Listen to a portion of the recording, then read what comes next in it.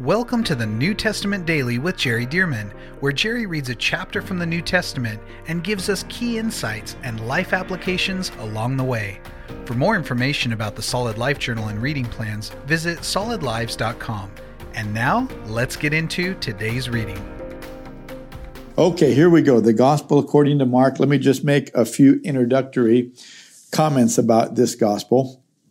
Unlike the other Gospels, Matthew, Luke, and John, this Gospel, Mark, is really by John Mark. And John Mark is sort of an attendant of Peter.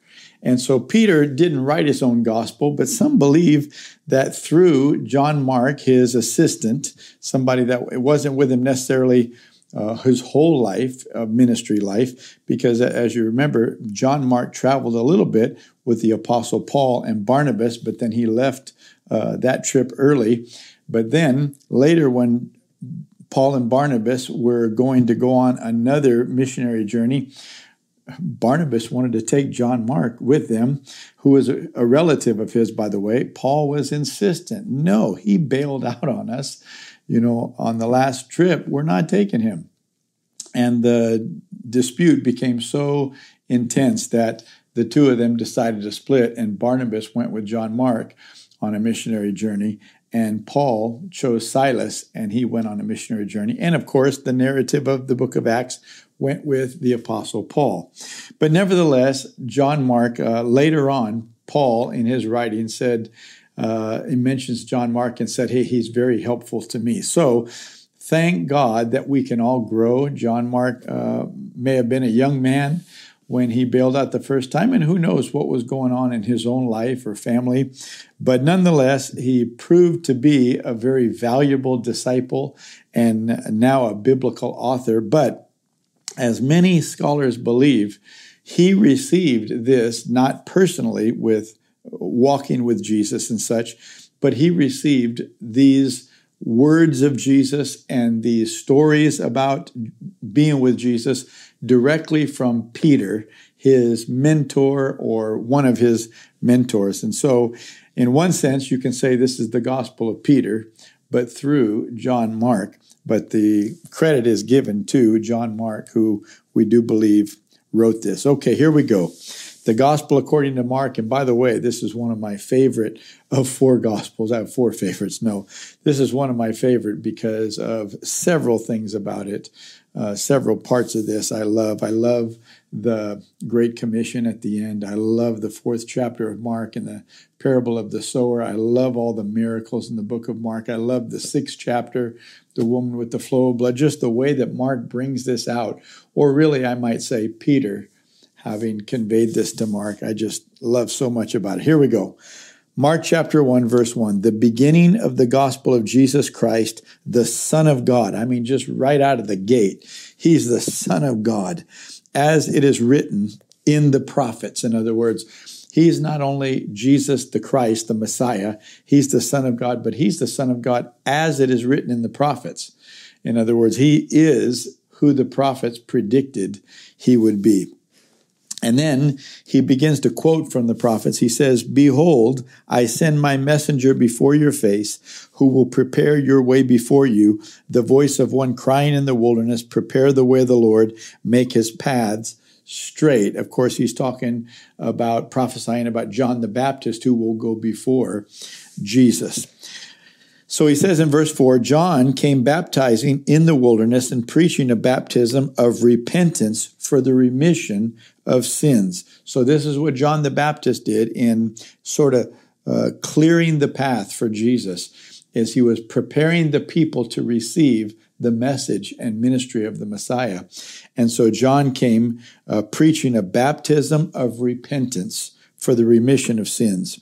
Verse 5, then all the land of Judea, that's the southern part of Israel, and those from Jerusalem, which is also in Israel, but a city and not a region, went out to him and were baptized by him in the Jordan River, confessing their sins. So, I mean, there is a massive amount of people from the southern part of Israel. And I know that's not all who went to John's baptism, but they were coming confessing their sins. So what John was sent to do to prepare the hearts of the people for Jesus coming and Jesus' ministry, it was really happening. Verse 6. Now John was clothed with camel's hair and with a leather belt around his waist, and he ate locusts and wild honey, and he preached, saying, there comes one after me who is mightier than I, whose sandal strap I am not worthy to stoop down and loose. I mean, John knows I am a precursor to someone who is really God, the Messiah is coming. I'm not even worthy to stoop down and to loose his sandal strap. Verse 8. John the Baptist goes on to say, I indeed baptize you with water, but he will baptize you with the Holy Spirit. Oh, what a difference, huh?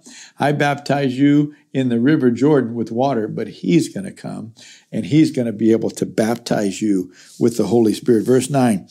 It came to pass in those days that Jesus came from Nazareth of Galilee. Now, Nazareth is up in the north, and it's west of the Sea of Galilee, some miles. And it says, Jesus came from Nazareth of Galilee in the north and was baptized by John in the Jordan. So here's Jesus to start his ministry, humbling himself and asking that it's actually his cousin. John the Baptist is Jesus' cousin. Asks his cousin to baptize him. Now, not that Jesus needed to repent of his sins, but to go to the Jordan, you're saying, I need a fresh start. And Jesus was coming for a fresh start. Not that he had sinned, but he had been Jesus of Nazareth. But now he is ready for the Holy Spirit to be poured out upon him and for him to begin his ministry here on the earth. And so it says, he came to be baptized by John in the Jordan, verse 10, and immediately coming up from the water, he saw the heavens parting and the Spirit descending upon him like a dove. Another gospel says, in bodily form, like a dove. Like a dove. So the Holy Spirit is not a dove, but like a dove landing. And if anybody knows, a dove is a gentle bird. Verse 11, then a voice came from heaven. You are my beloved Son, in whom I am well pleased. I mean, you could just catch this, that the Father just can't let this baptism go without expressing his love and his approval for his beloved Son. You are my beloved Son, in whom I'm well pleased. Verse 12, immediately the Spirit drove him, notice the language, drove him into the wilderness. So here he is, he just gets baptized. I mean, the Holy Spirit descends upon him, and a voice comes and says, you're my beloved Son. This is a beautiful thing. But the Holy Spirit, having just come upon him, drove him into the wilderness, and he was there in the wilderness 40 days, tempted by Satan. Tempted by Satan. And listen to this, that Mark's gospel brings out that the others don't. And was with the wild beasts. And was with the wild beasts. Well, sometimes we forget that Jesus, he became a human being, and the Bible says he was tempted in all points like we are, yet without sin. He could feel what human beings feel. You remember when he went to the Garden of Gethsemane, he said, my soul is exceedingly sorrowful, even to death. He could feel the weight, the emotional impact of what he was about to do, going to the cross and such. And so here it says he was tempted by Satan and was with the wild beasts. Well, you get out there, you're not in a home, you're not in a cabin out in the wilderness. He didn't have a pup tent. I mean, he's just out there. And the Holy Spirit just took him out there. So he's got to deal with all of those fears that he's out there with, who knows, lions or wolves or whatever. And, it freaks you out and it distracts you. But he had to deal with those fears and those temptations out in the wilderness. And it says, and angels ministered to him. I wonder how often angels minister to us and we don't even realize it. So it says, and angels ministered to him. It didn't say Jesus saw the angels. It just said they did. They ministered to him. Verse 14. Now after John was put in prison, Jesus came to Galilee, preaching the gospel of the kingdom of God and saying, so now here Jesus is beginning his earthly ministry. He's been here now about 30 years. And so now at the age of 30, he's starting his ministry and he begins to preach saying, the time is fulfilled and the kingdom of God is at hand. Repent and believe in the gospel. Notice he's preaching a strong gospel like John the Baptist did. He's not just coming to want to be liked. Oh no, he's telling the truth. You have to repent. You have to turn from your sins. The time is fulfilled. The kingdom of God is at hand. Repent and believe in the gospel. Verse 16. And as he walked by the Sea of Galilee, he saw Simon, that's Peter. He saw Simon and Andrew his brother casting a net into the sea, for they were fishermen. Then Jesus said to them, follow me, and I will make you become fishers of men. Notice, I will make you become. They're not already fishers of men, but I will make you become fishers of men. They immediately left their nets and followed him. Now notice, he didn't say, if you'll pray a prayer, if you'll acknowledge that I'm the Lord, if I'm the Messiah and such, then I'll begin to disciple you. Notice, no, he just said, follow me. And he's willing to disciple them before they even acknowledge who he is or commit their lives to him. I think there's something that we can learn there. Verse 19, when he had gone a little farther from there, he saw James, the son of Zebedee, and John, his brother. Notice James seems obvious that he was the older one, and John, his brother, who also were in the boat mending their nets. So Simon and Andrew were casting a net. Here now, James and John are with their father Zebedee, and they're mending their nets. And immediately he called to them, and they left their father Zebedee in the boat with the hired servants and went after Jesus. Verse 21, then they went to Capernaum, and immediately on the Sabbath he entered the synagogue and taught. And they were astonished at his teaching, for he taught them as one having authority and not as the scribes. So evidently the scribes, who they would, write the scriptures, they would copy the scriptures and such, they knew the word of God. The scribes did, but they didn't have the revelation. They didn't have the confidence. Their eyes were not open to where they knew what they were copying and understood it to where they could teach with authority. But Jesus, he had confidence, and everybody realized, oh my goodness, he's teaching as one that has authority, like he knows what he's talking about, instead of just saying, well, it could mean this or it could mean that. No, Jesus came and said, here's what it means. Verse 23, now there was a man in their synagogue with an unclean spirit, and he cried out, saying, let us alone. What have we to do with you, Jesus of Nazareth? Did you come to destroy us? I know who you are, the Holy One of God. See, the demons knew who he was, and they began to cry out. But Jesus rebuked him, saying, now notice Jesus didn't say, I rebuke you. He rebuked him, saying, be quiet and come out of him. Now we know that in one case, Jesus talked to the demons within a man. What is your name? My name is Legion, for we are many, and such. But you notice, typically, that was an exception. Typically, Jesus would tell them, be quiet and come out. And so Jesus said, be quiet and come out of him. And when the unclean spirit had convulsed him, notice, even after Jesus commanded this spirit to be quiet and come out, on the way out, if I could say it like that, these demons were convulsing this man. It says, and when the unclean spirit had convulsed him and cried out with a loud voice, he came out of him. Notice they're trying to be disobedient. They're giving the impression that they don't have to obey. And this is one of the deceptions of demons. When you go to cast them out, they'll try to do something demonstrative to get you to back off from believing that you have the authority. And And so they cried out with a loud voice. They convulsed this man and then came out of him. Verse 27, then they were all amazed so that they questioned among themselves, saying, what is this? What new doctrine is this? For with authority he commands even the unclean spirits, and they obey him. See, they had no idea that there was authority to be able to do that. Verse 28, and immediately his fame spread throughout all the region around Galilee. Verse 29, now as soon as they had come out of the synagogue, they entered the house of Simon and Andrew. This is Simon Peter and Andrew with James and John. Verse 30, but Simon's wife's mother lay sick with a fever. Now we don't know if any of the other disciples were married or not, but certainly Peter was married, and his wife's mother, his mother-in-law, lay sick with a fever, and they told Jesus about her at once. Verse 31, so he came and took her by the hand and lifted her up, and immediately the fever left her, and she served them. Another gospel said he rebuked the fever.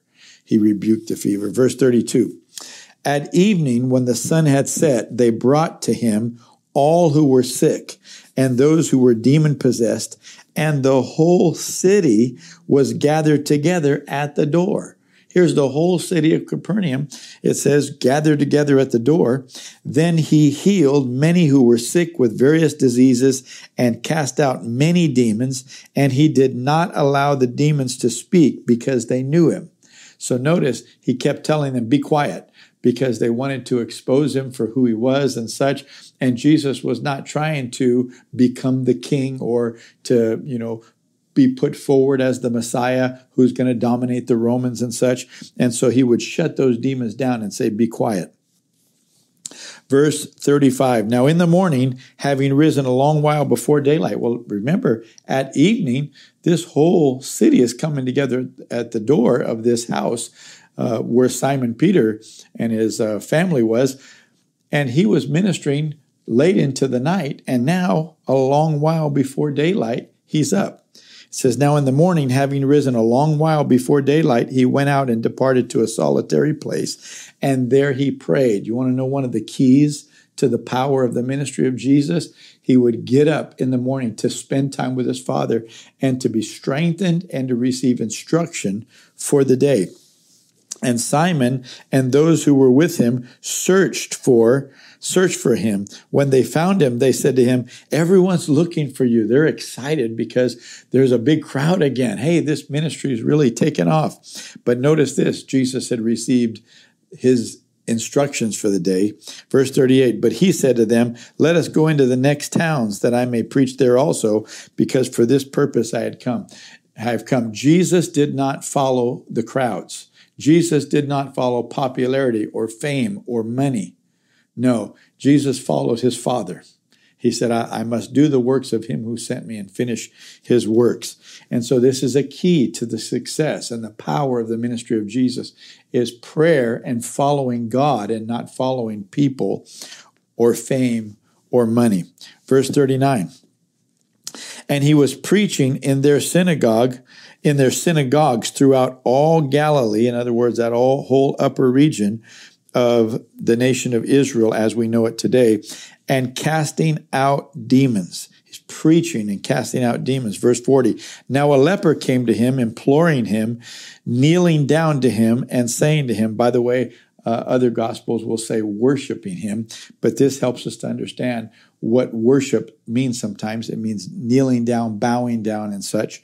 And so it says kneeling down to him and saying to him, if you are willing, you can make me clean. Listen to the question. If you are willing, you can make me clean. In other words, I believe you can. I believe you have the ability to make me clean. What I don't know is if you're willing. And folks, this is so many people today that they know God has the power to heal them, to deliver them, to set them free, to provide for them financially and such. They don't know if he's willing. And this is why we need to be in God's word, so that we know the truth. We need to know his promises. We need to know what God is willing to do. So let's find out in this case if Jesus is willing. So he said, if you are willing, you can make me clean. Verse 41, then Jesus, moved with compassion, stretched out his hand and touched him, somebody that has a contagious disease.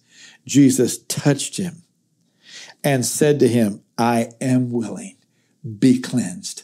I am willing, be cleansed. He preached this message to him, this short message, I am willing. And then he prayed this prayer, be cleansed. Glory to God. Let me tell you, Jesus is the same yesterday and today and forever. If you're sick, Jesus says, I am willing, be cleansed, be healed today. I pray healing over you today. According to the word of God, Jesus said, I am willing, be cleansed. And I say to you, he is willing, be healed today. In Jesus' name. Verse 42, as soon as he had spoken, immediately the leprosy left him and he was cleansed. Praise God. It actually took place immediately. Verse 43, and he strictly warned him and sent him away at once and said to him, see that you say nothing to anyone, but go your way, show yourself to the priest and offer for your cleansing those things which Moses commanded as a testimony to them. Notice he said, now don't say anything to anyone, but just go to the priest and offer the cleansing. Let me read it. But go your way, show yourself to the priest, and offer for your cleansing those things which Moses commanded. Back in the law, when somebody had leprosy, but they believed that they were cleansed, they were given specific instructions to go to the priest. And the priests were given specific instructions as to how to determine if the leprosy was indeed healed or healing, or if it was an active leprosy that was still spreading. And so Jesus, knowing that he was healed, said, now go do what the Bible says to do, the law. Go do what the law says to do and offer your cleansing. And he says this, as a testimony to them. In other words, I want the priests to see that the power of God is here healing people. Verse 45, however, he went out and began to proclaim it freely. Jesus said, don't tell anybody, just go to the priest. But he went out and began to proclaim it freely and to spread the matter so that Jesus could no longer openly enter the city, but was outside in deserted places, and they came to him from every direction. And so Jesus had to alter course because people were beginning to really get excited about him. And Jesus was here to minister. He was not here to become the king or the reigning Messiah. That's the second coming, but not the first. He was coming to serve and to die and to be raised from the dead in the first coming. Well, all right, that's chapter 1. I look forward to Mark chapter 2. Thank you for joining us for the New Testament Daily with Jerry Dearman. And thank you to those of you who have partnered with Solid Lives to help get this daily podcast and other resources like it to thousands of people around the world. If you would like to partner with Solid Lives, visit solidlives.com/give. To find out more about the ministry of Solid Lives, how you can be a part of this church planting and disciple-making movement, or for more great teachings and resources by Jerry, visit solidlives.com. We also want to invite you to check out Jerry's other podcast called The Jerry Dearman Podcast.